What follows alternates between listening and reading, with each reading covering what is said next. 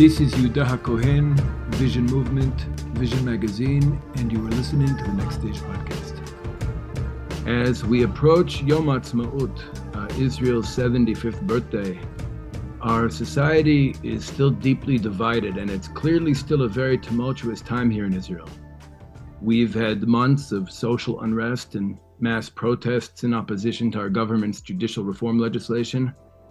And while I assume most of our listeners, at the very least, appreciate the need for some kind of judicial reform to make Israel a more democratic society, there are many people in this country who either oppose taking power away from the Supreme Court or oppose the reforms taking place at the pace and at the scale that our government had been advancing this legislation.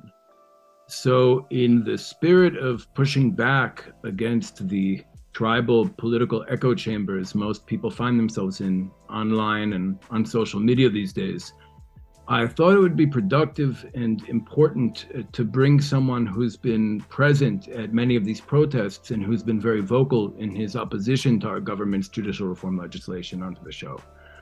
But our guest isn't just some random protester. Samuel Hyde is a researcher, a political analyst, a theorist, a regular columnist, and really one of the most articulate English language spokespeople for neo-Zionist politics and thought. And by neo-Zionist, I of course mean the application of Zionist ideas to the Jewish people's current socio-political context. He has edited former Labour Party Knesset member Einat Wilf's book, We Should All Be Zionists, and is currently working on a new book with Wilf entitled Political Intelligence. Samuel Hyde, welcome to the show. Thank you so much, Yehuda. I'm happy to be here with you. So just to get us started, as we're approaching the State of Israel's 75th birthday, do you have any special thoughts to share on Yom Ha'atzmaut or where you see the state at this point in history? Yeah, I think that we are at a very, very interesting time. I think that you summed up in the introduction perfectly. I think that what we're seeing now is, and I think the greatest mischaracterization or misconception, especially that's happening from people who may be listening that are outside of the state, is that what is happening on the streets is necessarily per se about those who in theory support judicial reform and those who in theory oppose judicial reform. I think that the polls are consistently clear that a majority of the Israeli public, a broad center of the Israeli public, including myself, are in favor of some form of judicial reform. I do see the need for it.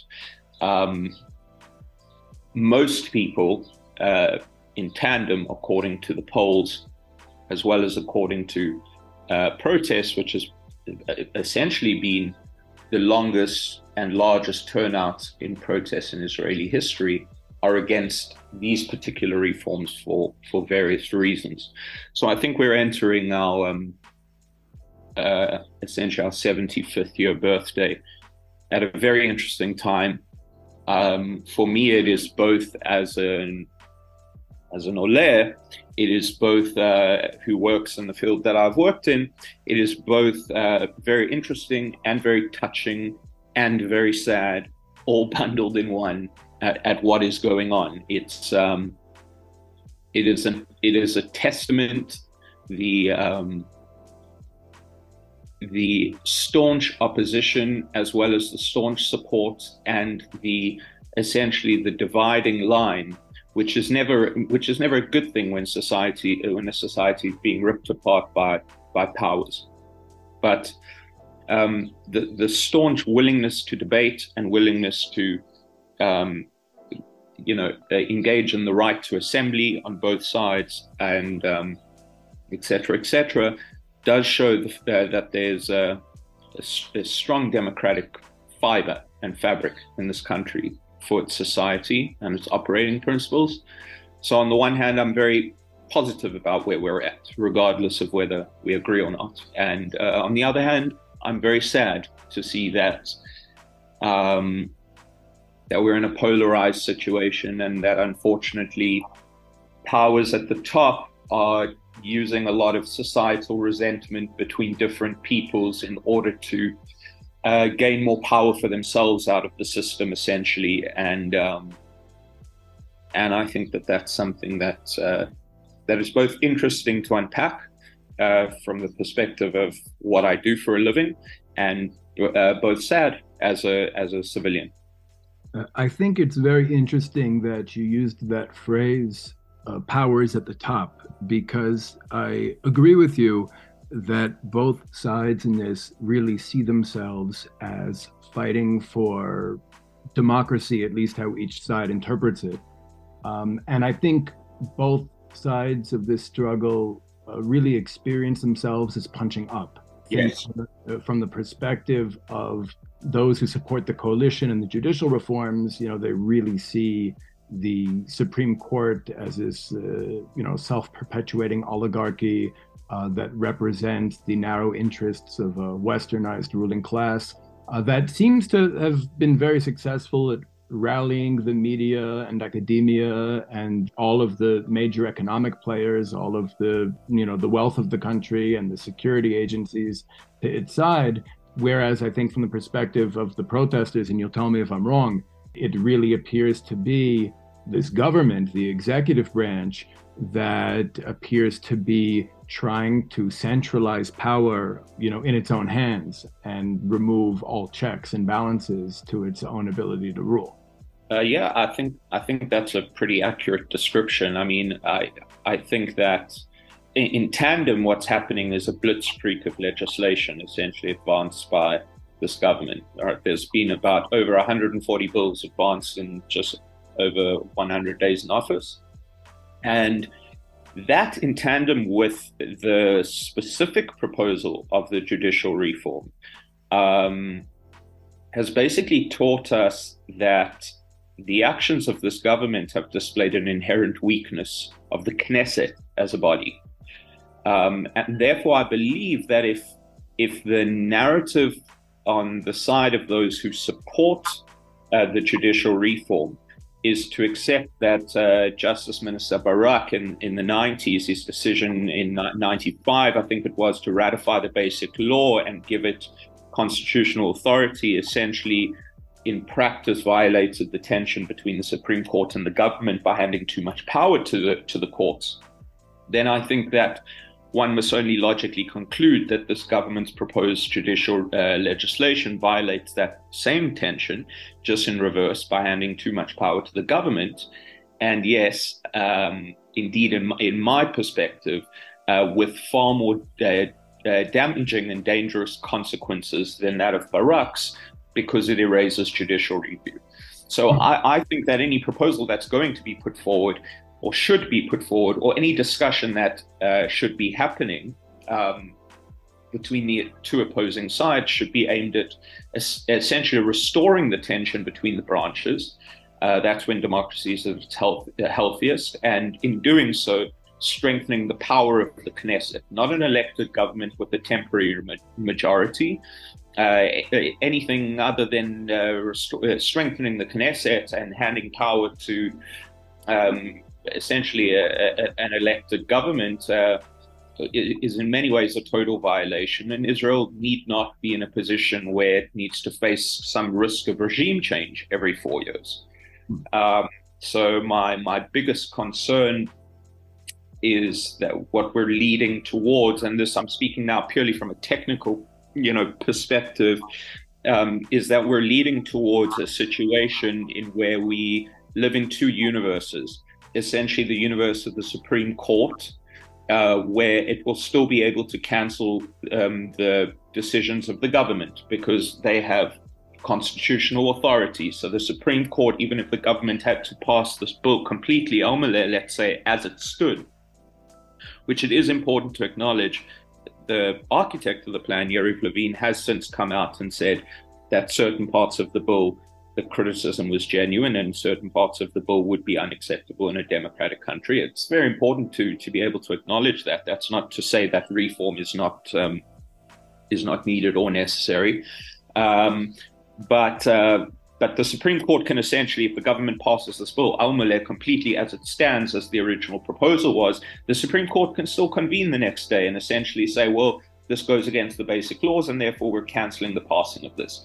But then the government in their universe, they're living in the opposite universe where they've cancelled the authority of the Supreme Court, the previous day, the Knesset. So that leads to a very dangerous situation, especially in terms of security. I'll just say quickly, like let's say there's a Palestinian outpost in Area C that's being built, and the government say to the army, the outpost needs to be removed. And the Palestinians essentially protest towards the Supreme Court. And the Supreme Court look at the case, they look at Israel's basic laws, they look at various different factors.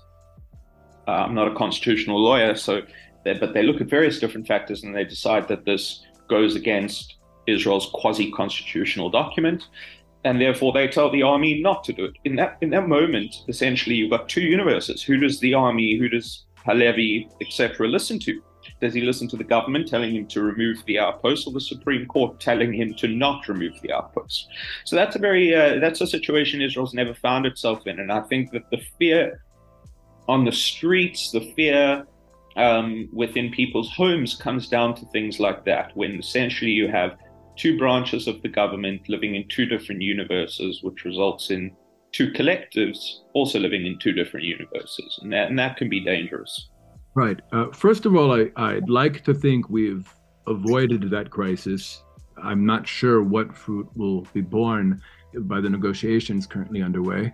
But I think it was also made very clear to the entire public that in that scenario, the security forces will, by and large, adhere to the dictates of the Supreme Court and not the government.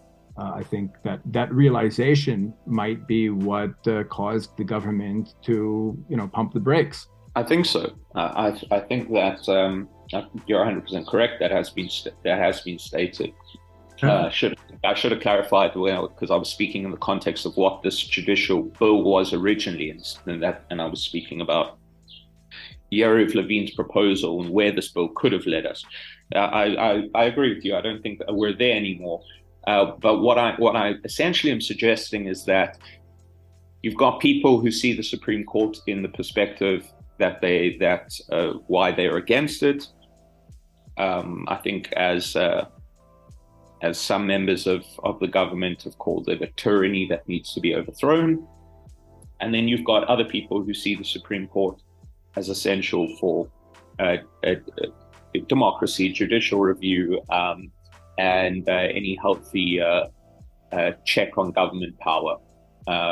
So I think that what has come out of this is a clear sign that the Knesset is displaying inherent weakness, and that is more where the will of the power of the people is, because this government,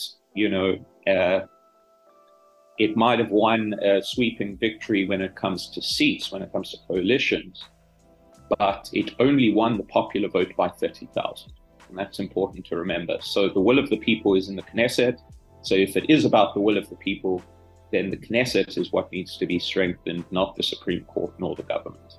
And that's my kind of avenue that I think could be a healthy medium ground for Israeli society that could, No, I'd like to hear how you think we can strengthen the Knesset. But before I ask you that, I just want to address something you said. First of all, I think that the initial proposals that were put out there, that I agree, appeared to be a bit of an overreach, because it aspired to both change the socio-political composition of the Supreme Court and empower the government over the Supreme Court. I don't believe both are necessary. I'm not sure that Yariv Levin or Simcha Rotman believe that both are necessary either, although I haven't spoken to them about this.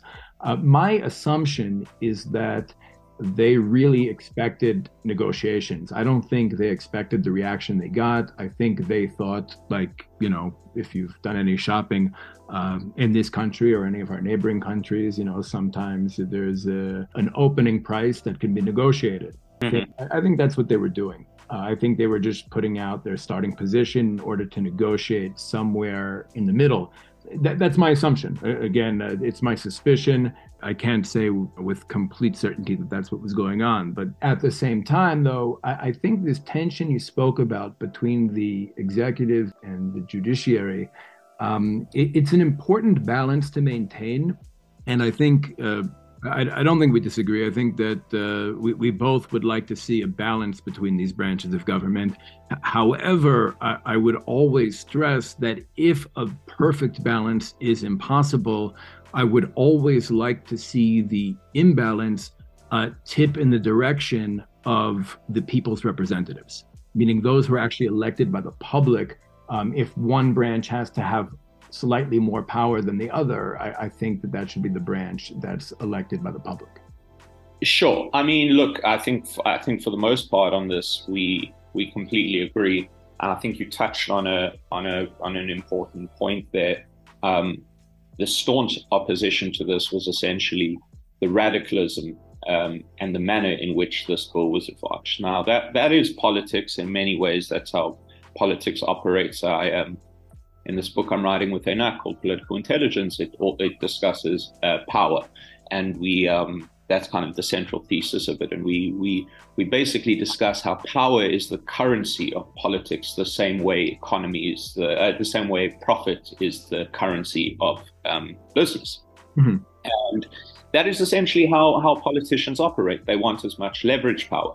I think what the government essentially did I'm going to be a little bit more harsher in my sentiment in their declaration of war on the fabric of the state, on the judiciary, is they forgot the first principle of Sun Tzu's The Art of War, that it should be avoided first with diplomacy, and it should be fought strategically to minimize damage and the wasting of resources, and that heading into battle from the get-go is essentially already an admission of defeat. And I think that the government grossly miscalculated their betting hand, in this case, in failing to comprehend that most Israelis are unwilling participants in such a case. As a researcher, I'm always hesitant to look at polls, right? Polls tend to, especially in multiple countries around the world, tend to not be entirely reflective. The only time I take polls seriously is when I see polls that are spanning from, nonpartisan research centers, as well as media channels from the left wing and the right wing. And there's multiple of them. Let's say there's various polls coming out weekly for 5 weeks in a row that show the same trend. And the fact that the last poll that came out from a right-wing media channel showed that only 38% of Likud voters are behind this government, and 71% of the population are against the actions of this government, shows a broad consensus. And that is the same broad consensus that we see for moderate judicial reform, which is why I'm saying that I think that the greatest error of this government was that they declared war, essentially. They declared political war, let me put it that way, on, in many ways, the fabric of the state, and in many ways on the tension between the branches, which could have been restored. And they did this all in a country that shows broad support for moderate judicial reform, which begs the question as to why they did this. And I think that's hidden in the other 140 bills that they've passed. I could try answering that question as to why they did it in the way that they did. I think, first of all, as you said, power is the currency of politics. I think a lot of members of this government made the mistake of assuming that because they won an election, they took power. They didn't take power. They don't control the money in this country. They don't have any real sway over the media in this country. They don't really control the security forces in this country. They really just won an election. And probably the best thing they could have done is what I think Bezalel Smotrich did last time when he was the transportation minister.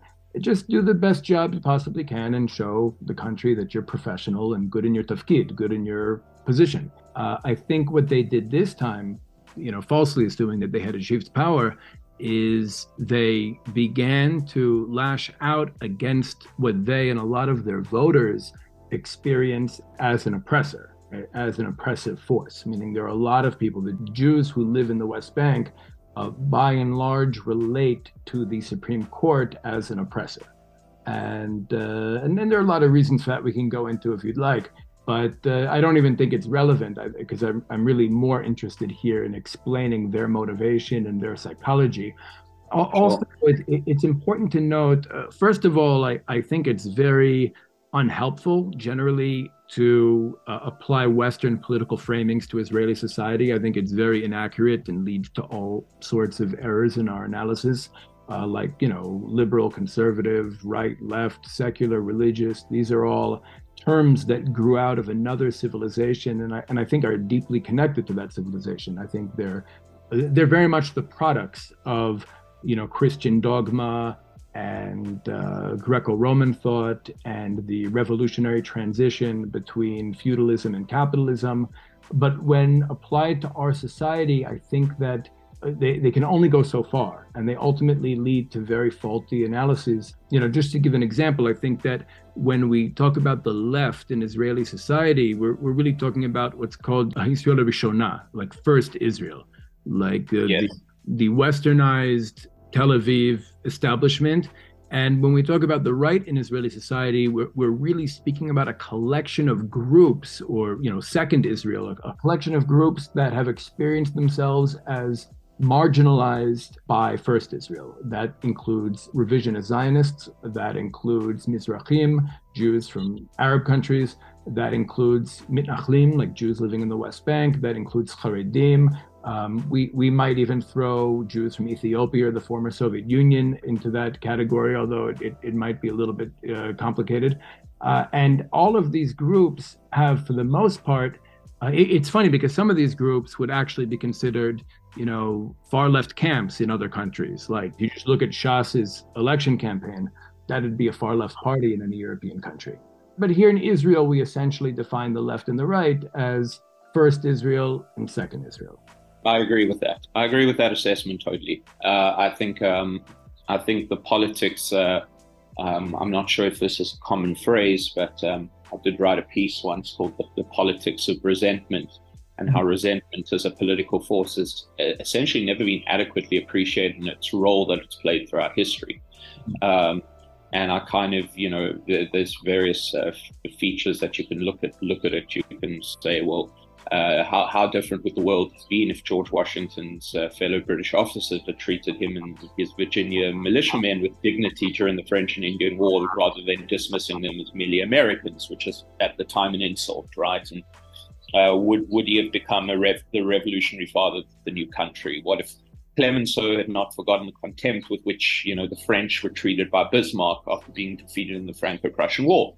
Because his bitter resentment led to the vengeful terms of the Versailles Treaty. The German resentment of these vengeful terms was then skillfully exploited by Hitler, leading directly to World War II.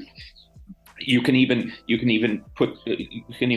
take that concept and look at the Palestinians, how Palestinian resentment towards the Jewish state caused them to reject various peace offerings, Camp David I and II and Taba, even though these deals would essentially have birthed a sovereign independent state, ending the occupation, birthing a capital in East Jerusalem. Our society is rife with similar historically rooted resentments that are dictating our current political discourse.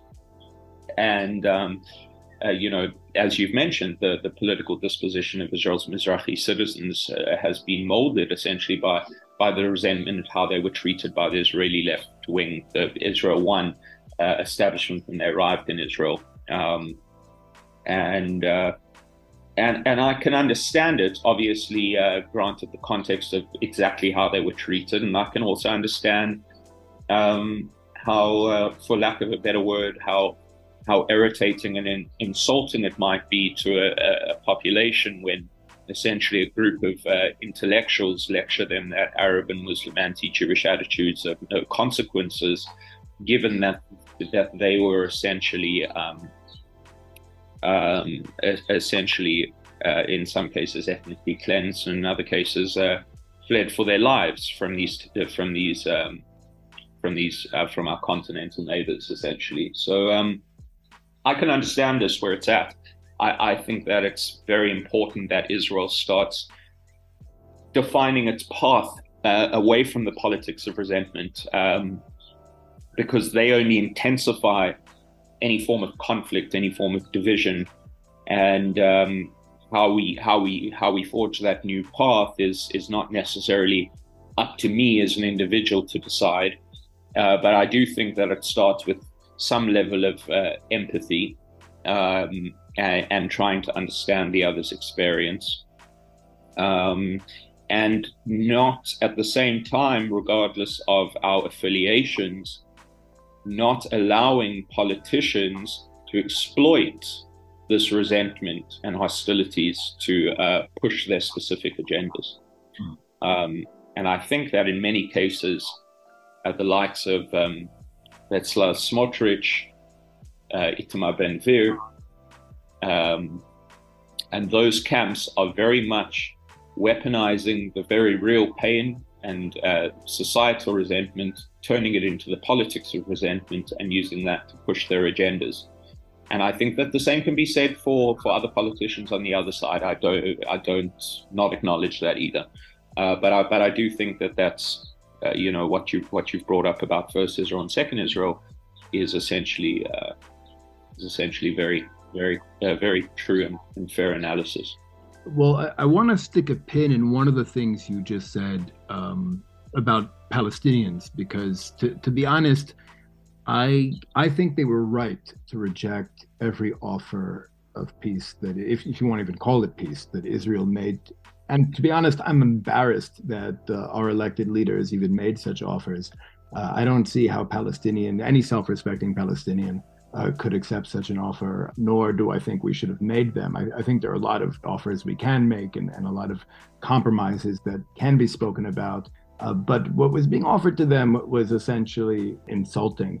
And I'm sure we can debate that. But before we do, I'd like to just finish the point that I began to make, because I think it's important to point out that from the perspective of these different marginalized groups that together have come to be known as the Israeli right, there's a trauma of feeling like they've won electorally, but being betrayed by those they elected. Whether we're talking about Menachem Begin giving away the Sinai, or we're talking about Bibi Netanyahu giving away 80% of Hebron, or we're talking about Ariel Sharon relinquishing Gaza. There's a trauma on the Israeli right of feeling that as soon as our representatives achieve some kind of power, they sell out on their principles, they betray the will of their voters. And I think that trauma is part of what motivated certainly people like Smotrich and Ben-Gvir to push so aggressively, like you said, to declare political war, because I think that they wanted to show their voters that this is not bad, that we are trustworthy, that you'll get what you voted for. I think that was part of Smotrich's message to his public, like, when you vote for me, you're going to get exactly what you vote for, that I am going to go and fight for the values of this community in parliament. I would say about Smotrich, because I think it's probably necessary to point this out, I see Bezalel Smotrich as somebody who very much represents the identity of many of the Jews living in the West Bank, the identity, the worldview, the understanding of Jewish history, the understanding of our connection to this land, maybe our understanding of our destiny. But I don't think his political conclusions represent all of us, certainly not me. Like I often say about Smotrich, like, we share an identity, but we differ on our political conclusions. And I think that's sometimes an important thing to separate, because the Jewish identity he represents is a very real, powerful, deeply rooted identity that many people in this country share. The question is, at what point do his politics practically turn off those voters who share his identity and don't see any other political options to represent them? I think you brought up an important point. There essentially has, if I can say, within the religious Zionist faction, particularly in the West Bank, there has been a dissatisfaction with the state that has motivated almost increased participation in the state itself. And I think that this is what we're witnessing now. So this more status camp, which, is Bezalel Smotrich, Ben Gvir, et cetera, is no longer satisfied essentially with the classic Zionist state, but wants to run the state of Israel in greater accordance with specific religious principles.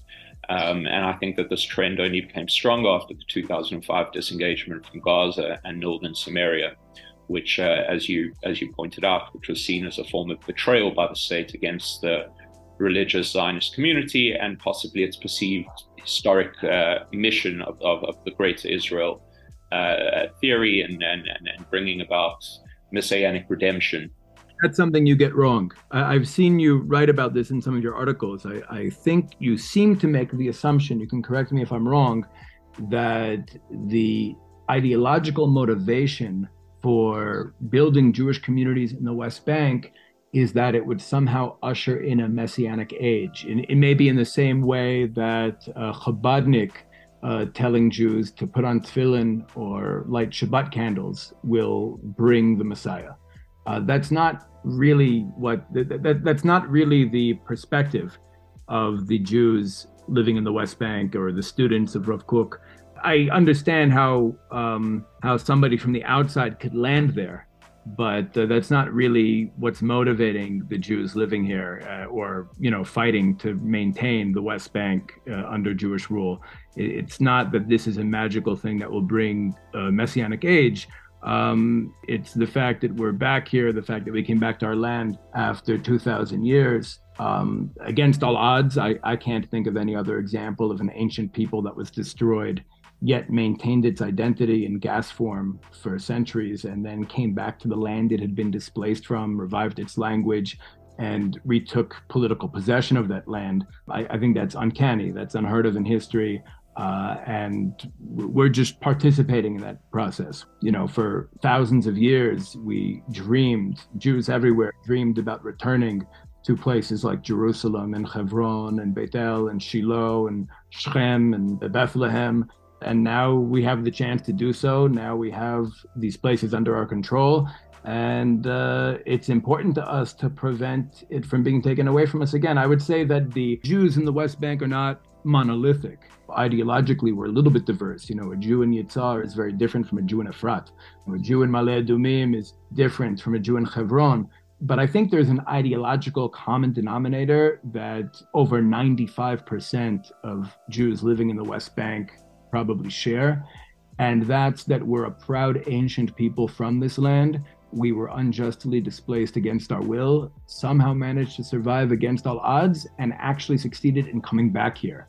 And we experienced the international community trying to displace us again through a two-state solution, and we are therefore determined to resist that. And the only method of struggle we've come up with so far is to populate as much of the territories as we can in order to make relinquishing them logistically impossible. That's basically where we're at. I personally feel we can move on to other methods of struggle, even though I've spent the last 20 years of my life creating new communities, new Jewish communities in the West Bank and East Jerusalem. I'm at a point where I feel we need to balance that or compound that, combine that with real political alliances with certain forces within Palestinian society. I think that real alliances need to be made between us and our Palestinian neighbors that can actually lead to us both getting what we want. So I want to touch on, I want to attempt to just touch on a few things that you've mentioned, and they're all joint, but they're slightly separate. The first thing is when you spoke about that the peace deals were essentially an injustice. I want to make an argument slightly outside of this, and then I would like to go into the kind of religious aspect of what we were speaking about, because there's a historical argument to be made that exists and one that cannot be essentially blissfully ignored, and that's the global reality. So with the fall of colonial empires and the birth of nation states, essentially all peoples, whether the Greeks, Armenians, Bulgarians, the Turks, the Czechs, the Poles, come to a point in history. We see 100 new countries born throughout this period, the fall of the colonial empires and the birth of nation states, come to a point in history where they had to choose between liberating themselves or continuing a struggle for what is perceived by that collective as a more just territorial outcome. Now, despite controversy and internal strife, all these peoples choose liberation through sovereignty rather than holding on to an extended territorial domain. Now, that was to everyone's benefit when you look at that scenario. Everyone chose that method besides for the Palestinians. Now, one of my issues with the settlement movement comes in is that in the operating principle, it mimics the Palestinian formula, which in their case, in practice, it must be acknowledged, even if it sounds harsh, has amounted to nothing but self-destructive chains of political and moral errors. You just have to look at Russia today and how it's choosing this path again. Their annexation of Crimea in 2014 has had devastating effects, not only on Ukrainians, but on their own population. Okay, the country's gone essentially from a global superpower to having an economy that's smaller than that of the state of California. And they're currently in a state of war with Ukraine, and many people are losing their lives. And that's why I believe that if we distance ourselves from our differing perspectives on ideology, we are met with specific global realities. And I think that the what you spoke about let's just call it right-wing establishment leaders getting into positions of power and not following through on these ideological moments, it really can be a mirrored parallel to, let's call it, the left-wing establishment and their pursuit of peace. It took disengagements, peace offers at Camp David and Taba, etc., various ones, to realize essentially for the left-wing establishment that this conflict has less to do with 1967 and more to do with 1948. Just as it's taken the right-wing establishment multiple attempts at annexation and attempts at territorial expansionism to realize that their goal is as unrealistic as well. And essentially, when we speak about the religious communities and the way in which we had spoken about them, about essentially religious Zionism, Datim, who attributed great religious meaning to the state, and you mentioned Rav Avraham Kut, seeing hidden religious meaning in the state, and the Zionist Jews were believed to be carrying out God's will essentially in a hidden manner, even if there's nothing hidden about it. No, it was hidden essentially to the Zionist Jews who were carrying out God's will in a hidden way, even if knowingly. I'm talking about the Zionist establishment, the Zionist Union, who founded the state. That's what I'm saying. The Torah gives us a mitzvah. There's a mitzvah to possess the land of Israel. What the Zionists did was they took possession of the land of Israel. They created a state which is perceived by a lot of rabbinic leaders as the vehicle through which the people of Israel collectively perform the mitzvah of sovereignty over our land. There's nothing hidden about that. That was always... No. I'm not saying that's hidden. I'm saying that was not the Zionist Union's aim. Mm-hmm. And the establishment of the state was seen as that. You see, after the establishment of the state, essentially, in religious Zionist synagogues, new prayers are essentially adopted, equating the state of Israel with the beginning of the Messianic process.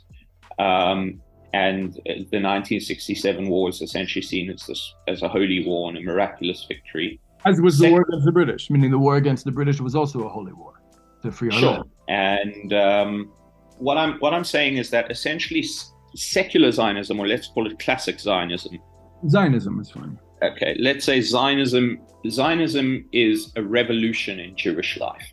Essentially, the Judeans who were exiled by the Romans 2 millennia ago might have in the first couple hundred years seen of their return as a realistic possibility.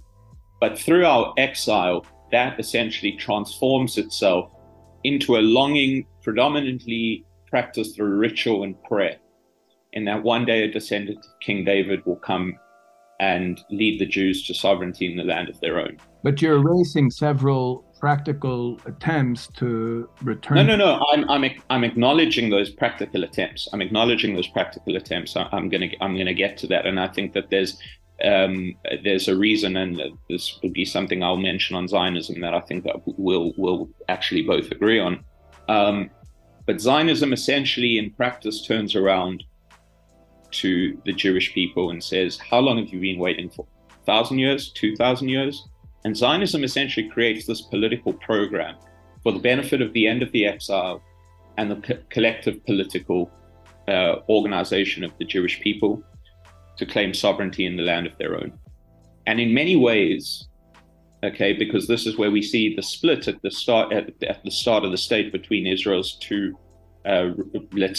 predominant religious worldviews occur, is the establishment of the state of Israel in some ways proves or shows an alternative vision to the state that was promised to the Jews by the rabbis and prophets. And for religious Jews in Israel, the question of what is Israel has been a long-standing debate that dates back not only to the establishment of the Jewish state, but back to beginnings of Zionism. And what we're speaking about from a religious perspective is datim and religious Zionism. But there's also the other opposing factor, which is the Haredim, the ultra-Orthodox, who from the onset took a negative view on the state and essentially saw the Zionist state best as a refuge for Jews, but attached no symbolic significance to it. And others within this camp, such as the Satmar community, have actively opposed the state since its founding, seeing it as essentially representing anti-religious forces for the very reasons that we're speaking about. Now, there 100%, as you mentioned, were very real, practical liberation movements, if you want to call that, in order to return the Jews back to their land throughout the centuries following our exile. And I always say, well, why was Zionism essentially successful? And a great misconception people make about Zionism is they essentially say that Zionism is the 2,000-year longing for Jewish people to return to the land of Israel. That, to me, is one component of what Zionism is. But it doesn't explain Zionism, and it certainly doesn't explain why Zionism was successful in the particular period that it was successful in. Because if that is the only reason why Zionism was successful, then why not in the 15th century? Why not in the 12th century? Why not in the 13th century? Zionism is essentially the other two components to Zionism is the failure of emancipation, the failure of the promise to the Jews of integration and equality, which essentially returns the Jews at that point away from the perspective of performing mitzvot, to bringing the Mashiach, a descendant of King David, to return to the land, into political action, into human action. And human action is a result of the Enlightenment period. In many ways, Zionism has parallels to feminism as a movement in that perspective. We could say that Zionism has a very dialectical relationship with the Enlightenment movement, in that on the one hand, it's a continuation of the Enlightenment. Without the Enlightenment, there would be no Zionist movement. On the other hand, we could say that Zionism was very much a rejection of what the Enlightenment period did to Jewish identity. Precisely. Because in order for Jews to obtain whiteness in France and Germany, inclusion, citizenship, etc., we had to basically stop being Palestinian refugees, which is essentially what we were until that point. You know, like until the Enlightenment, we, certainly the Jews in Europe, self-identified as refugees from the land of Israel, organizing our communal life, which was separate from our host nations, according to a portable version of the civilization that the Romans had destroyed, knowing that we're going home. We're going to go home, and telling our children from generation to generation, we don't belong here, we are going home next year in Jerusalem. It wasn't just a cheesy slogan, it's something we meant. And it was only with the Enlightenment that suddenly we got to be Frenchmen with a Jewish religion, or Germans with a Jewish religion. Yes, agreed. So agreed. And Zionism was in many ways a return to the original principles which the Judeans saw their return. So I think it's important here because there is a conflict going on in Israeli society right now. And I think how we define Zionism, and what's interesting is that you and I have a lot of political disagreements, but I think we agree on what Zionism is. I personally find it very anachronistic to refer to Shimon Bar Kokhba as a Zionist, or to refer to Elazar ben Yair or Yehuda Maccabi as Zionists. I think that Zionism is one link in a very long chain of Jewish liberation movements. As you mentioned before, between Bar Kokhba and Herzl, there were several Jewish liberation movements that attempted to restore Jewish independence in Palestine. Zionism is the word we often use because Zionism is the link in that chain that happened to succeed. And we can get into why, you started to talk about why Zionism succeeded where all of the previous Jewish liberation movements failed. I think part of it, I would argue that Zionism partially succeeded, meaning Zionism succeeded in bringing us home, creating the infrastructure for a state, reviving our language. But if not for the Lehi, which was not Zionist, I don't think we would have ever had a state, meaning I don't think the British would have ever left. The British had major economic and political interests in remaining here, and it was only the underground that was decidedly not Zionist, that stood parallel to Zionism, that was able to really force the British to leave through making the price of occupation more expensive than the benefits of exploitation in this land.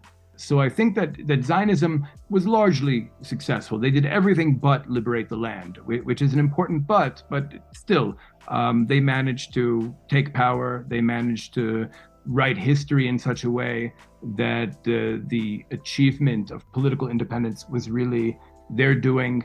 You could see it in a lot of the literature and a lot of the school curricula of the time. I would say that they went to an extreme on this, to the point that even when it comes to things like the Warsaw Ghetto Uprising, they completely wrote their political opponents out. And we're not even talking about Sternists. We're talking about revisionist Zionists like Beitarim. They were completely written out of the historiography. It was all Mapai, it was all Hashomer Tzair, everything, all of the heroism of the pre-state age was really just their people. That's part of what led to a lot of the resentment we're talking about today. I think the fact that so many people in Israeli society feel that they've been suppressed and oppressed in this society too long. And now we're getting to a point where Second Israel is becoming the majority. All these different groups that comprise Second Israel essentially have won or are in the process of winning demographically. And that's important because either this country is going to remain a democracy, but change socioculturally in a direction that reflects the population and the sociocultural trajectory of the population, or it's going to remain an outpost of Western civilization in its own eyes, or as Ehud Barak says, a villa in the jungle, but non-democratic. Like when I understand that there are a lot of good people participating in these protests, including yourself, but when I look at the sentiment motivating, because I honestly, I don't think it's just about judicial reform. I think a lot of it is really about the identity of this country. What is this country supposed to be? What is this state meant to be? And it reminds me when I see Israelis marching in Tel Aviv against the judicial reforms, but really speaking against Second Israel, it reminds me of white nationalists in the United States chanting, "You will not replace us." Like they're trying to hold on to an Israel that no longer, and by the way, I've seen it also in election campaigns. I remember when Yair Lapid and Benny Gantz and Bugi Yalon and Gabi Ashkenazi all ran together on one list, Kachol Levan, right? And it was like they were selling to the public the Israel of the 1950s. Right? The good-looking Ashkenazi military generals with Yair Lapid. He's good-looking too, even if he's not a general. And that's what they're selling. They're selling, we're going to go back to what Israel was like in the 1950s. And that might be appealing to some of the country, but it's offensive to a lot of the country. I can totally understand that. But what I will say is that if anyone possesses policies, worldviews, and sentiments that can be detected in numerous statements and actions that are reflective of white nationalism. It would be the likes of Bezalel Smotrich and Itamar Ben-Gvir, who are very much literally convicted criminals for incitement to racism and violence, and have been involved in organizations, either involved or have defended people that are in organizations who have committed egregious crimes towards peoples that are not part of their camp. I can appreciate how it might appear that way on the surface, but I think when we look a little bit deeper and we become more sophisticated in our analysis, we come to the conclusion that this actually doesn't hold water. You know, almost all of Israeli society tends to see Palestinians as an enemy population we've been locked in conflict with for roughly 100 years, and maybe even as the spearhead of a much larger Arab assault against our existence here. What I think is different about figures like Smotrich and Ben-Gvir and their voters, for the most part, the more militant Jews living in the West Bank, it's not how they relate to Palestinians. I think it's the meeting of how all of Israeli society relates to Palestinians with a different kind of Jewish identity that is much more assertive, much more tribalist, maybe even much more Tanakhi, biblical in a sense. And they're relating to Palestinians as like an enemy population that we're at war with, and asking, well, what would, our ancestors do in such a situation? And that's how they try to behave, as opposed to, Israelis from Tel Aviv who might see Palestinians the same way, but ask, well, what would be the right way to handle this according to the more enlightened Western countries? And I think that's really where the difference lies. And I think once we realize this, we also come to the conclusion that the answer isn't to suppress this group of Jews or to tell them their identity is wrong, but rather to change the role Palestinians play in their story. I think that's the answer across the board, that we want to change the roles Jews and Palestinians are playing in each other's stories here. And I think that once we're able to do that, we'll see that this form of Jewish identity is not only not all that problematic, but could even be conducive to helping us create better relationships with our neighbors.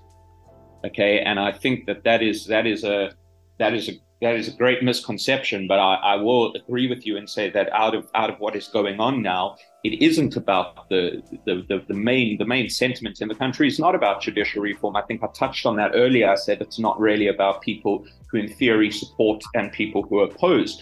Out of what is happening now, two divergent visions for the future of the state of Israel, which essentially marks a division and a clash of two fundamental ideologies regarding the essence of the state, have come to the surface, and they've congealed among Israelis over the decades. This is just brought through to the surface. But I do want to touch on something that you spoke about. I think that, often everyone around the world, it's a trend to for any of us to kind of get carried away in the discussions of identity and ideology, often at the expense of reality. And I just want to bring us back to something, because you spoke about the goals of the settlement movement, how that's portrayed, the demographics essentially of that. I don't know if that's the term that you want to use, but creating as many settlements within the West Bank as possible. And I do want to just say that, this for me is really just part of the reality, is that even after decades, the settlement movement has essentially failed to fulfill its three stated goals, which has changed the legal status of the West Bank. That hasn't happened.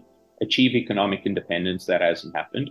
And convince the majority of the public to adopt the Greater Israel ideology by opposing partition of the land into two states.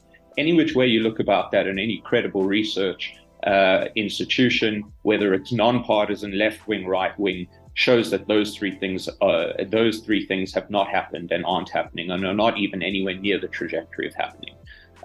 Because without the state's massive ongoing support in all areas, whether it's financial support, military protection, legal shield, civilian services, the settlements in the West Bank are not sustainable. And I think that at the end of the day, it's important to start having discussions on what is actually in the betterment of Israel. And I'm using the term Israel, and I'm not using the term the Jewish people, because we have 25% of our population that are not Jewish. Israel's top defense experts, and this is not a result of their identity. This is a result of deep security analysis. This is not just coming from the top brass of the IDF. This is not just coming from people like the INSS, who are actually ranked the #1 security research institute in the world. Okay, Israel's top defense experts agreed that the settlements played a security role in the past, but this is no longer the case. And far from helping defend the country, the scattering of Israeli civilians throughout the West Bank is now actually encumbering the work of security forces. It's draining the defense establishment, and it's complicating the work of the IDF by lengthening the lines of defense. And this is where things come in. Are we preferencing identity and ideology over life? Because that's the point where we're actually at. Well, I would actually argue that all of those security experts are really looking at all of the data that they're examining through a lens of ideology. I think it's very important for us to understand how ideology actually operates. But I'm willing to stick a pin in that and let you finish your point. I think what originally actually sparked our discussion about doing this was when we met in person at a birthday party, and I just released an article that looked at 3 models of engagement of what is happening and has happened on the ground, right? So those 3 models, I'm going to try to sum them up very quickly, are number 1, the West Bank status quo. The status quo in the West Bank is where military remain, civilians remain, and violence continues to persist. The opposite model, the direct polar opposite model of that, was Gaza, where both the army and Israeli civilians are completely removed and violence persists. Now, I do want to add a caveat to that. It must be acknowledged that between 2000 and 2005, okay, 157 Israelis lost their lives connected to Gaza violence. Between 2005 and 2023, 97 have lost their lives. Okay, that's a significant number, showing that despite what is going on in Gaza, hundreds, if not thousands, of Israeli lives, Jewish, Arab, whoever, have been saved. But the third model that is important to acknowledge is one that splits down the middle. Okay? It is not the West Bank model, the status quo, and it is not Gaza. It's the Northern Samaria model. And the Northern Samaria model has been proven a success in the fact that the army remained, but civilians were removed. Now, this was successful in that a once very hostile area became the quietest and least violent region in the territories for 15 years, between 2005 and 2020, up until the point that civilians started moving in, illegally squatted in that area, and essentially turned it into the West Bank model. Okay, and from that point on, there's been endless violence between Palestinians and Israeli civilians on Palestinians, Israeli civilians on IDF, on police force, IDF on Palestinians. Essentially, within 2 years after changing that model back to the West Bank status quo, in many ways, it is now the hotbed of Palestinian terrorism coming out of the Jenin area. Now, ideology, whether it's mine, whether it's yours, whether it's the next person's or whatever, is not going to protect us from violence. Okay, and I think that there's many misconceptions when it comes to the settlement movement, and that is to the great failure of all Israeli administrations. It doesn't matter whether they represent First Israel, Second Israel, and it's to the great success, essentially, of Yesha, if you want to say. But you know, this is kind of would be that that the settlements are impossible to remove because of the yearly growth rate and the amount of Israelis living in the settlements. Okay, the reality is that the settlements peaked. Their yearly growth rate peaked in 1991 at 16%. In 2021, it fell to 2.24%. Okay, and at the end of 2022, it was recorded at 1.8%. This is according to the Israeli Bureau of Statistics. and that is important. And I'm far more interested in looking at the reality on the ground and actually trying to make decisions that are, for once, not either out of resentment for the other, and that includes resentment for the Palestinians, and not out of resentment towards other people's ideologies or ideas. We are all going to have different ideologies. We are all going to have different ideas. And in many ways, that is what makes Israel a strong democratic society, the way in which it operates. And we're all going to have, pain and trauma from the past. I don't think there's anyone that exists in this land that doesn't have some sort of transgenerational trauma, whether it's from the birth of the state of Israel leading up to today, which needs to be acknowledged and dealt with deep empathy as the Mizrahi citizens have, due to the way in which they were treated by First Israel, or whether it is coming from a place of prior to the establishment of the state of Israel. So that is something that, from a societal perspective, cannot be overlooked. But from a political perspective, Israel needs to really start operating in its own best interests. And we have not done that in any form.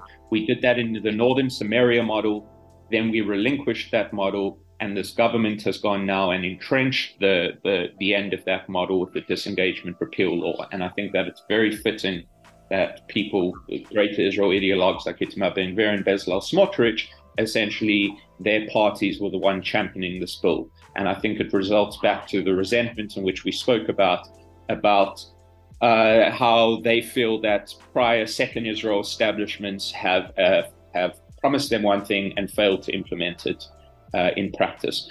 But just because that is the feeling, that doesn't mean that is necessarily in the best interest of Israelis. I just want to touch Israelis as a collective and the country as a state and an institution. And I do want to just touch on a few more things. Can I respond to what you've said so far? Oh, yeah, sure. You just put so much on the table that I don't want to forget what I have to say. So you said something very important. You said we have to decide what's in our interest. What is the national interest of the people of Israel? And we haven't done that.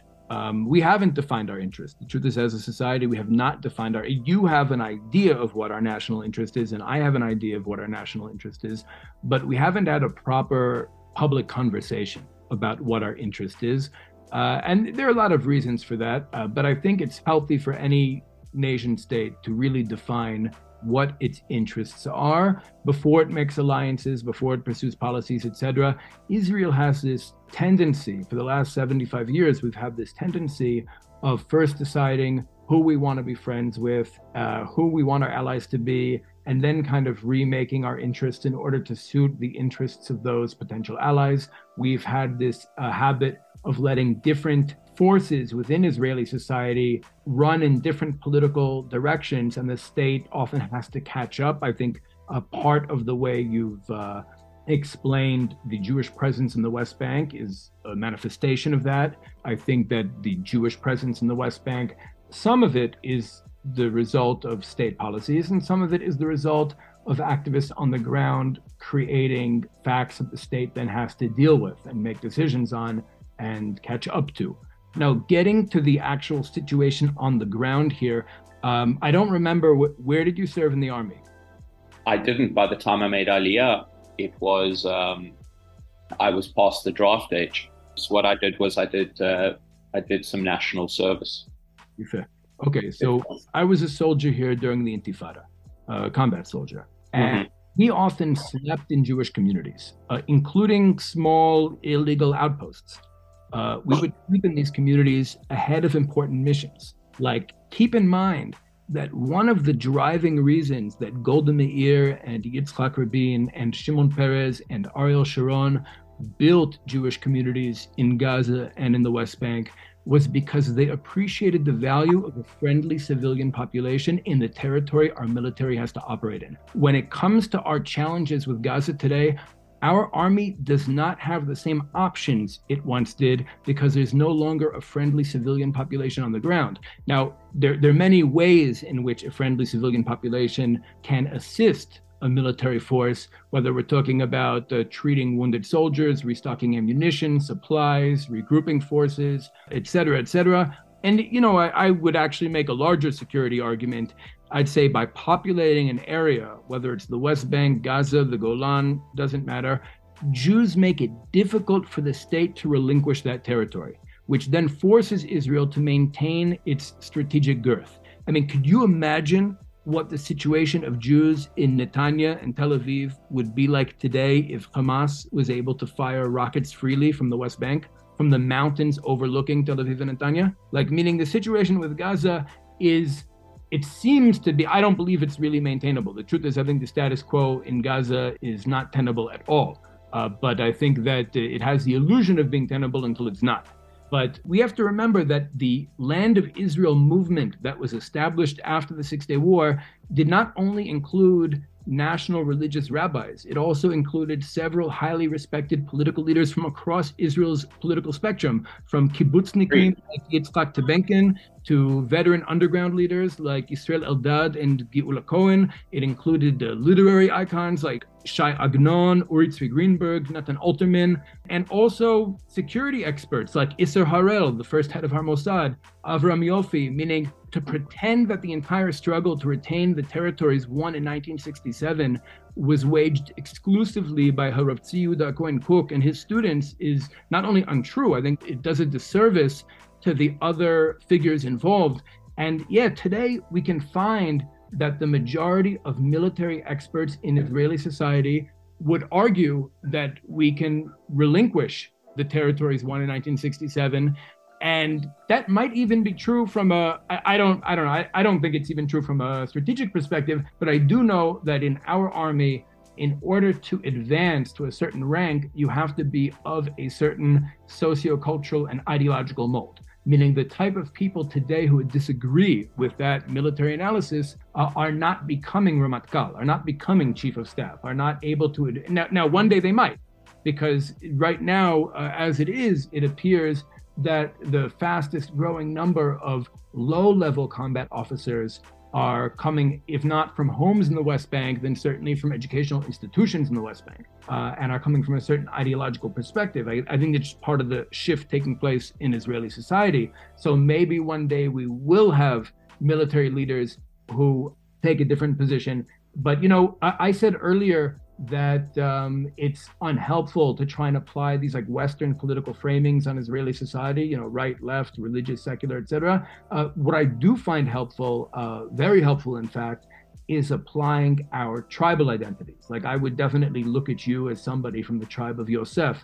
The tribe of Yosef is a very important leadership tribe in Israeli history. Yosef is very good at managing the material world, economies, armies, statecraft, etc. Very much wants to find Israel's place among the nations.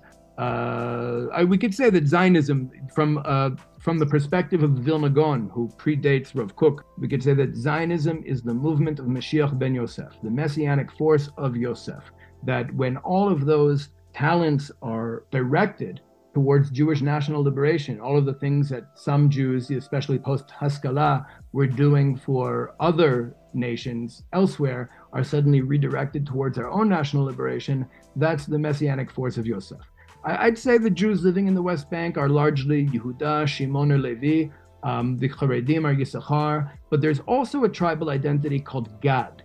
In ancient times, Gad was considered the warrior tribe. Like the greatest warriors of Israel came from the tribe of Gad. It's said that you could tell who they killed in war because those enemies would be missing their head and right arm, right? That was the fighting style of the tribe of Gad, that they would be able to take off an enemy's head and right arm in one strike.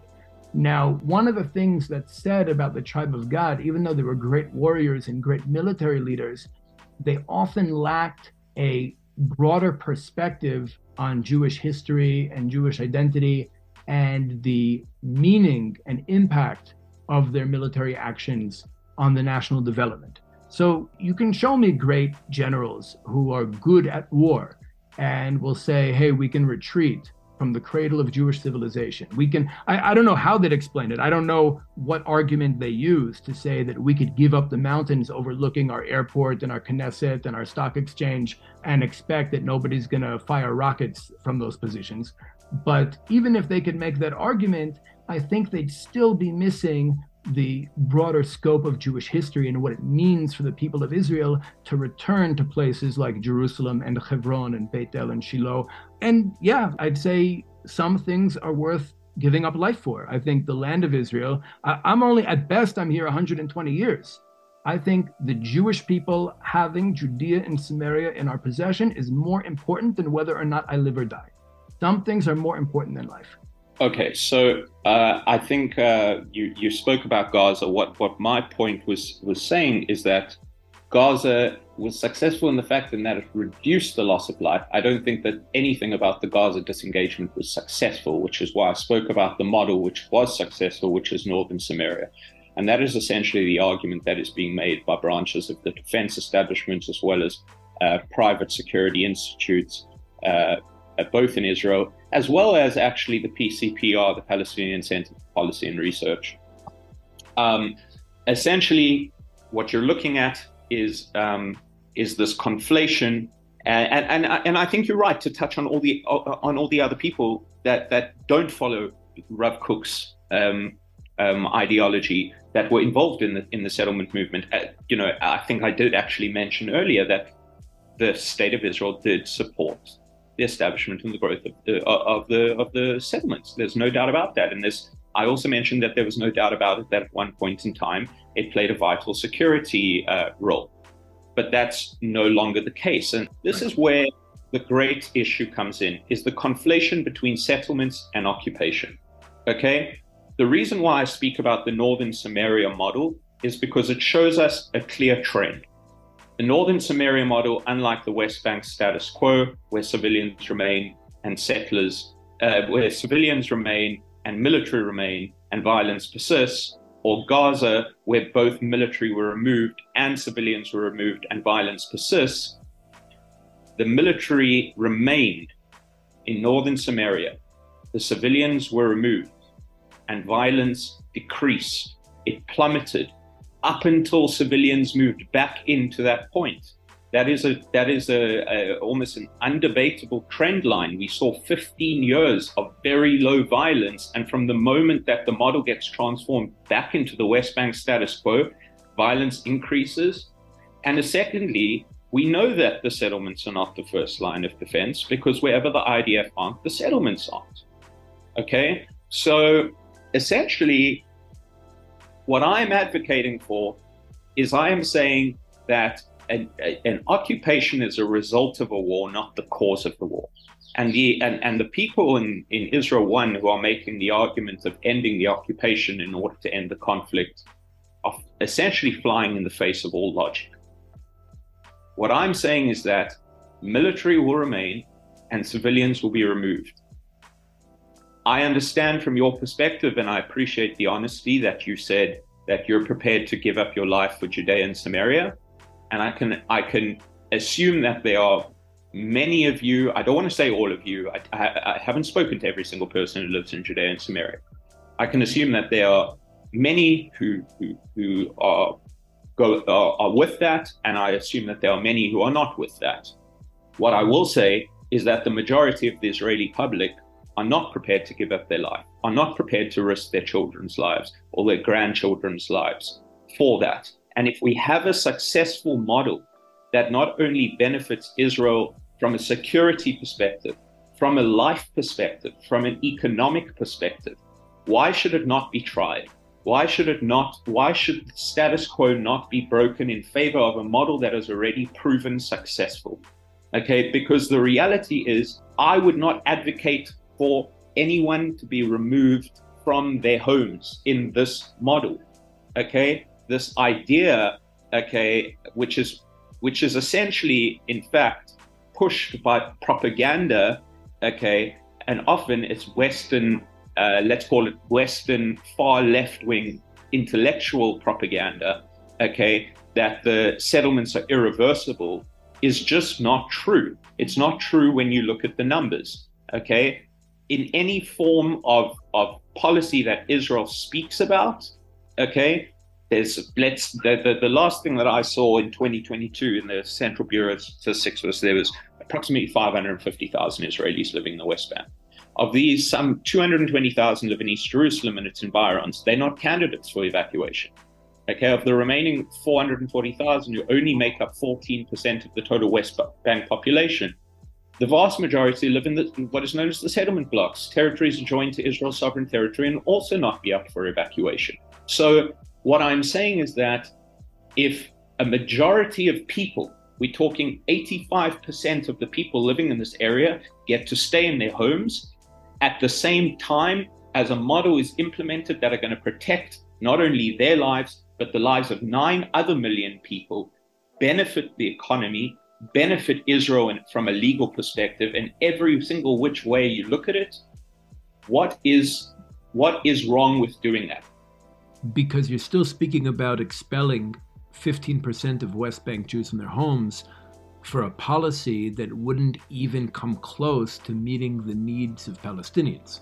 Is it an element of that, in your perspective, it is just in order to have full Jewish control over Judea and Samaria?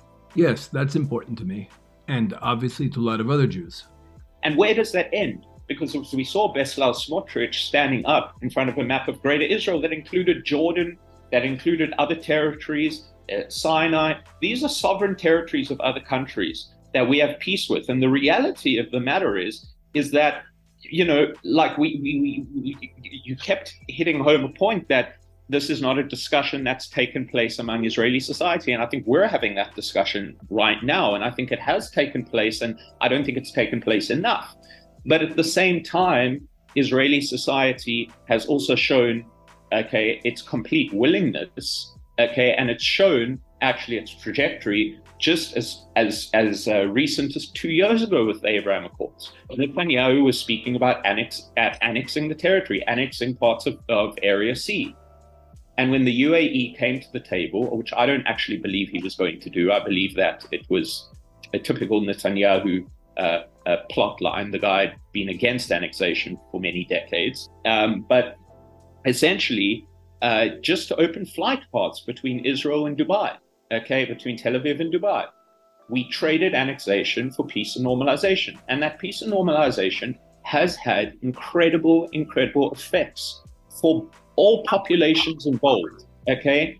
And if it wasn't for that, children in the UAE, in Morocco and Bahrain wouldn't have had their education curriculum rewritten, essentially where they're learning not only about the Holocaust, not only about Jewish history, but they are no longer being taught of Israel as some form of colonial entity. They are being spoken about that the Jews who live in Israel, the state of Israel, is part of a long line of the children of Israel, and they are a natural integrated part of the region. But at the same time that is happening, there is support and recognition for 2 states for 2 peoples, okay? And I think that Israel has continuously shown that essentially every time Israel is faced with that choice, it has chosen the path that it chosen through the Abraham Accords, and it has wrought some form of incredible diplomatic, economic, societal, economic progress. When there's progress on those fronts, it benefits the society. Israel is an incredibly successful country, okay? Yes, there's a lot of flaws that are going on in this country, okay? There's a lot of issues that we need to deal with, but it's almost an unprecedented story. It's a 75-year-old country, okay, that's birthed at the same time as 100 other countries, okay? And under far more difficult circumstances, unprecedented in many ways in comparison to other countries, it has maintained not only its democratic institutions, but it has maintained an upward trajectory. And it has done that because, for the most part, when push comes to shove, we're very ideological people. We're very dreamlike. We're very thing. But for the most part, when it comes to it, Israeli leaders, whether from first Israel or second Israel, make the pragmatic choice. And that is important. I understand that you're saying you're prepared to give up your life for Judea and Samaria, but there's various polls, there's various research projects that will indicate that the vast majority of Israelis I'm pretty sure it would be over 90% of the country are not prepared to give their life up for that. And I'm including the ultra-Orthodox who exempt themselves who have military exemptions. So they in practice are not prepared to do it. Okay. I cannot see that the Arab Israeli population would be prepared to lose their lives so Jews can have control over Judea and Samaria. And I do not see the other, let's say, 5 million Israelis being willing to give up their life to control Judea and Samaria if their option is a more successful model that has already been proven to be successful. It's already proven to be successful, and we're not implementing it. And I think that is to our own detriment, and it goes back to the politics of resentment. It's because we are making decisions based on indignation for other rather than what is in our own best interest as a state, as a people, and as a collective civil society. So again, that brings us back to this question of defining for ourselves as a society what's in our best interests. I'm hoping that one of the things that's come out of this friction that we've seen really come to the surface in the last few months here between the different tribes of Israel is that we can have a national conversation. We can have the conversations we've been avoiding since 1948. Yes. You know as well as I do that we were supposed to create a constitution during our first Knesset. And here we are. Because no one, typically Jewish manner, very authentically Jewish manner, I'm sorry to make light of it, but sometimes it is in such contentious topics, it is good. In a very authentically Jewish manner, no one could agree on the rules of the game. And now we are facing the consequences of that. And I agree with you that it is time to ask these questions, not only from a technical perspective, but from a perspective of the fabric of civil society and the direction that we want to head and what the grand strategy of the state is. But and I mean this in the most pragmatic way, when we discuss as a collective, as a people, what are our interests, what are our goals, where do the Jewish people go next? And the truth is, for me, like, Jewish people and Israel is synonymous, because I think most of Israeli society, when we say Israeli, we mean the people of Israel. I think it's a little bit dishonest to talk about Arab Israelis. I think they are Palestinians. They can and should be our allies. We can be partners, we can be friends. But I think most Israelis in this country, when they say Israeli, they really mean the people of Israel, the children of Israel, the Jews. And I think that really expressed itself a couple of years ago when we saw the violence erupting in Lod and Bat Yam and Akko and other places. But I think we as a society, and perhaps with Palestinians, need to decide where we want to go. One thing, and I mean this very pragmatically, we have to keep in mind that we are a people that achieves the impossible. Coming back to our land, reviving our ancient language, all of the great successes that our state has enjoyed over the last 75 years that you mentioned earlier, beating the British Empire in a military conflict. According to British documents, they left this country because of Jewish terrorism. All of these things are examples of us achieving the impossible. So when we come together to discuss where we want to go, and I think that there, of course, should be room for many different perspectives. Like they say, 2 Jews, 3 opinions. We're going to have many, many, many fierce disagreements on the goals of Jewish history are and where we need to go from here. But I think one thing we should keep in mind is that we don't lower the ideal. I think pragmatism should be a tool to achieve the ideal, not an excuse to lower the bar, not an excuse to shy away from it. We should really decide what we want, what victory looks like for us, what a happy ending to Jewish history looks like for us, and pursue that as best as we can. We might disagree over what policies to implement to get there, but I think that we really need to have a very clear vision of what the ideal of Israeli society looks like in our heads, so that we can find ways to work. And by the way, I really don't believe that if we had this conversation, we would end up all disagreeing. I think that there'd be a lot of consensus about what kind of country we want this to be. We might have deep disagreements over how to get there. You mentioned before, I just want to throw in here that you can suspect and I can suspect what motivates Benjamin Netanyahu's political moves. Your guess is probably as good as mine, because at the end of the day, Bibi is one of the most difficult politicians to read. I suspect he's driven by a deep revisionist Zionist ideology. Other people have different perspectives, but I think he does a good job keeping it ambiguous. And I think intentionally. I think Bibi is one of those political figures who doesn't want the public to know what he really thinks and really wants in order to give himself what he considers to be maximum maneuverability. Another point I just want to throw in here about Bezalel Smotrich and that map. That map, for those who don't know, is the map of what Zev Jabotinsky and the revisionist Zionist movement believe to be our legal borders, because that's what apparently the Balfour Declaration and League of Nations granted us. I'm personally of the perspective that Balfour and the League of Nations have no right to tell us what our borders are to begin with, so it's almost irrelevant to me. But to be fair, Smotrich was speaking at a revisionist Zionist event in France, like a Beitar France thing, and that's just the map they have on the podium. I don't think, the truth is, if you were to ask Bezalel Smotrich what our borders are, I suspect he might say they're a lot bigger than what's presented in that map. It happened to be that he was, that he was standing behind the wrong podium when they took the picture, and that became a thing. Yes. But before we finish, I'd like to ask you a favor. Yes.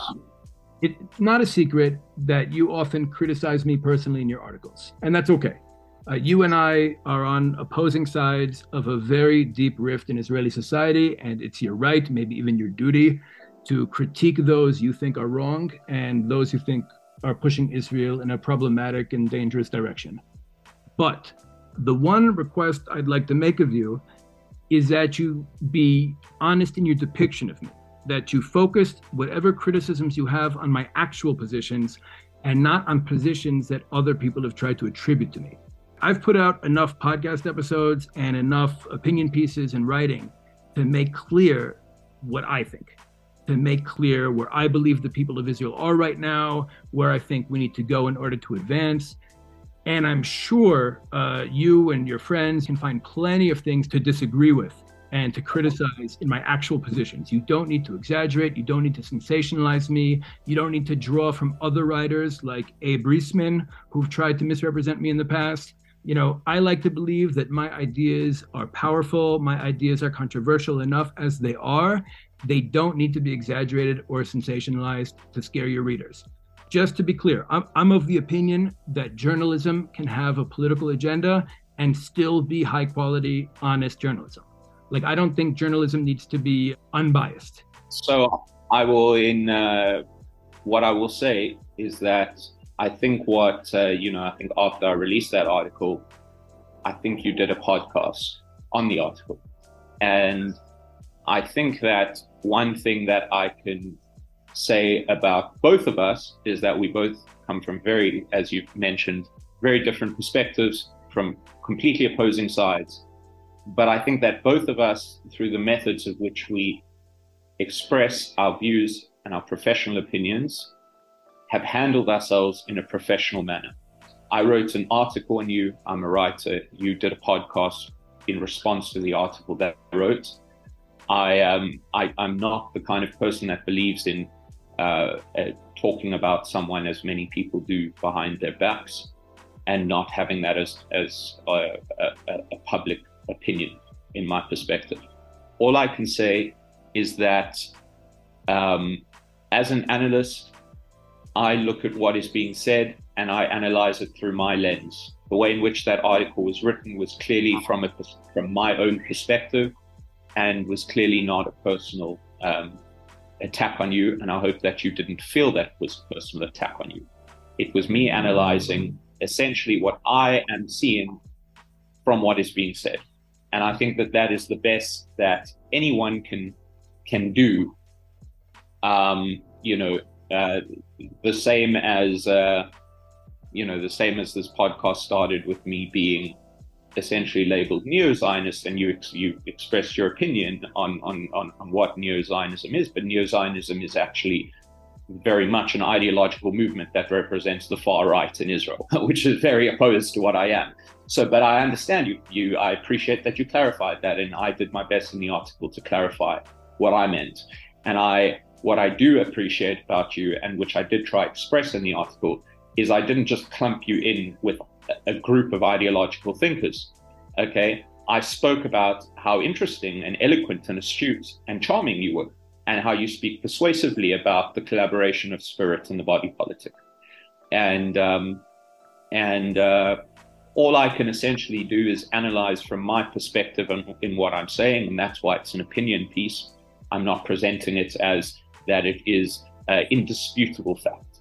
I'm not disputing that what I might have projected about you was wrong in some cases. All I'm saying is this is my analysis of what is being said, and I appreciate you taking the time afterwards to address that, and in your podcast. And I think that both of us have voices and have our own followings within the community and different segments of the community. And I think that the way in which we both approached essentially our engagement with each other on that was at a highly professional level. And I hope you feel the same way. I personally, took absolutely no offense to what was said in the podcast. I was happy that you did it. I welcomed it. And, I think the unfortunate circumstance of the current reality in which, especially what is happening in the diasporic conversation, is almost calls for false unity. And what I mean by false unity is that one can be unified as a people and as a nation and still have deep disagreements and be willing to debate them at an intense level. That is something that has made Israel itself incredibly successful. It is very much a part of the fabric of what the Zionist movement represented, and why the Zionist Congress was such a successful body that led to the establishment of the State of Israel. And I believe that me and you sitting here today, who come from two opposing sides, who have spoken to each other with respect, are evident in some ways of that. And I think that, you mentioned in the beginning that I'm a writer and a researcher and a political theorist, and I write a lot of articles and analysis on Israel and Israel from within, and that is essentially part of what I was doing in the article, which was only about 2 paragraphs of the article. But essentially, I hope that you feel the same way that I feel about it. And that's why I was more than happy to accept the invitation to come and speak to you on the podcast, is because I felt that I handled the situation. I did this in the manner in which I deemed to be professional, the same way as people have written articles criticizing my views on occupation as the result of a war, not the cause of the war, etc., etc. There's various different things that are out there, and I appreciated you taking the time to use your platform to respond to that, and to do that in a professional way, rather than other people take essentially the other road out and essentially engage in very unprofessional behavior. All of our personal engagement has been positive. Like I said early in the program, I find you to be a very intelligent, eloquent spokesperson for neo-Zionism. By the way, I think my definition of neo-Zionism is a little better than yours. I know that once upon a time, Yishai Fleischer tried to call himself a neo-Zionist, but that didn't really stick, and it doesn't really exist. But I think from a scientific perspective, applying Zionist ideology, as you do, applying Zionist ideology to our current moment and the current needs of the Jewish people would be the best definition for neo-Zionism. But that's something we can continue to debate. All I'm saying is, if you critique me for my actual positions, I then get the opportunity to think about your criticism and re-examine my positions. But if you or anyone else critiques me for positions that aren't really mine, then there's not much I can do with that. There's no place for introspection. There's no room for growth on my end. It just feels like someone's spreading lies about me unnecessarily. So my impulse in that situation is just to reject the criticism. I know that you wrote in one article, you put in quotes, post-democratic, that I was aiming for some kind of Israel that's no longer democratic, where I've been seeing myself fighting for an Israel that's more democratic than it is right now.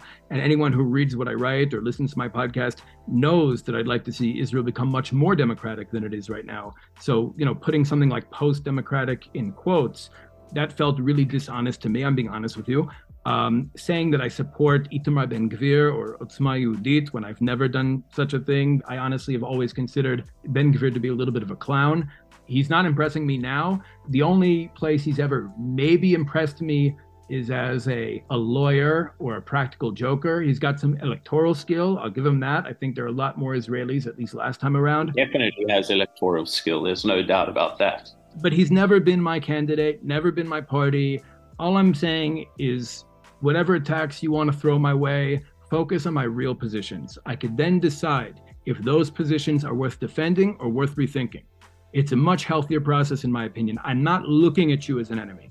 I'm looking at you as a chavruta. I'm looking at you as someone who represents a true position in the Jewish people. Like, I think most of what you're saying, I disagree with a lot of your political conclusions, but I think where you're coming from is a place of truth in Am Yisrael. And I think it's a truth that, at least on the surface, stands against the truth that I represent. And I think we can sharpen each other, as you said, through your articles, through my podcast. We both have platforms. Sometimes we can do things like this and collaborate and air our disagreements publicly together. But that's really what I'm asking. I'm saying it's a healthier process. I get we're political opponents. I get that we stand on different sides of a deep divide in Israeli society. That's okay. At the end of the day, if I have to go fight for this country, I'm fighting for you too. And the same would be for me. Right. So that's all I'm asking. Just make sure. And you could even check, by the way, you could even check with me. You could say, is this your position? I have no problem saying, yeah, that's my position, or you got it slightly wrong. What Reisman did in his tabloid piece in Daily Beast was really dishonest. And it was really much more about sensationalizing me as some kind of caricaturist figure and much less about my ideas. Many times throughout the process of him writing that piece, I said to him, what I care most about is that you get the ideas right. And he did not do that. There are a lot of things he said that stood in contrast to things I've said to him, emails I had written to him. In some cases, he even took some of Rudy Rockman's ideas and put them in my mouth. Like, those are not my positions. So yeah. If you want to, I mean, something that I did try to distinguish in the article was that yours and Rudy's positions are not exactly the same. I don't think that would be fair to classify that on anyone. I've worked very closely, example, with Einat Wolf, who's also a Zionist, and I assume that you would say that she was a neo-Zionist through your perspective of what that is. But we disagree on certain things, and we have, that's why we write well and work well together, because we can challenge each other in that way. What I can say to you is that I will always do my best to maintain utmost professionalism. If you feel that something was misrepresented of you, that's why when you reached out to me, I appreciated that, and I thank you for doing so. And we can address the specific issues probably for the next 3 hours. So I don't think that's necessary. All I can say is that I always appreciate being able to engage with people who, in many instances, there's still things we agree on, and there's been things we have agreed on this podcast itself. But or at least we found commonality with each other at some central point or principle. I find you to be a credit to your political camp, meaning if I'm going to engage intellectually with a representative of your political camp, I think you're a good person for me to engage with. Thank you. I very much appreciate it, and I very much appreciate you having me on board. And I have taken what you've said and I've processed it, and it was definitely something that if I ever do decide to, I write on many different topics, and I try not to regurgitate a specific topic too many times, especially if it's been published and it's out there. But if it is something that comes up again for any particular reason, or there's any particular political trigger or something that occurred, then I will most definitely bear in mind everything that you've said to me towards the end of the podcast. And And I appreciate you having me on, and I appreciate being able to speak about these contentious topics. And I think that at the end of the day, what we both acknowledge is that the protests, both for or against, or the separating lines, actually have very little to do with, in theory, judicial reform, yay or nay, if I could put it that way. But it's more a fight for the fabric of the state. And that leads us to an important conversation of what is Israel and how those institutions function. And that's something that has been a debate in the Knesset almost from its inception, as it was from the early Zionist Congress, and can be now discussed as we are in a different century and in a different time. It's an important conversation to keep open. Yeah, I already foresee the topic of our next podcast together. Fantastic. Well, I appreciate, like I said, I appreciate you having me on board. Why don't you tell our listeners where they can find your work? Okay, so I work for a think tank, which is actually based out of Washington. I do the Israel analysis called Foundation for the Defense of Democracies. I also work with various think tanks within the country. One is called Impact SE, Israel Democracy Institute, Mitvim, various other things. But basically the best thing to do in order to find my work, particularly if you're looking to read my stuff, is to follow me either on Instagram or Twitter, which is where I have regular articles, and I always post them either to my stories or to the pages. And there's a link in my bio that has basically all the articles I've written, at least the ones I've written in the last year. So my handle on Instagram is Samuel Joshua Hyde, and that's Hyde like Hyde Park, Hyde. And on Twitter, I think it is Samuel J. Hyde 11, because there happened to be another Samuel Joshua Hyde who stole the potential for that username. But that is where essentially I post all these opinions that Yehuda has engaged with me on today, and articles, etc. All right, Samuel Hyde, thank you so much for joining me. This was a great conversation. I want to wish you and all our listeners a Chag Yom Ha'atzmaut Sameach. To you too. And listeners can find the show notes to this podcast by going to visionmag.org/thenextstage96. And once again, I just want to remind listeners that this show is completely listener funded. Shows like this one very much exist as a result of your support. So if you're interested in sponsoring an episode of this show or other projects at the Vision Movement, you can go to visionmovement.org or visionmag.org and click donate on the menu bar up top. Sam, once again, thank you so much for coming on the show, and looking forward to our next conversation. You too. Thank you very much for having me.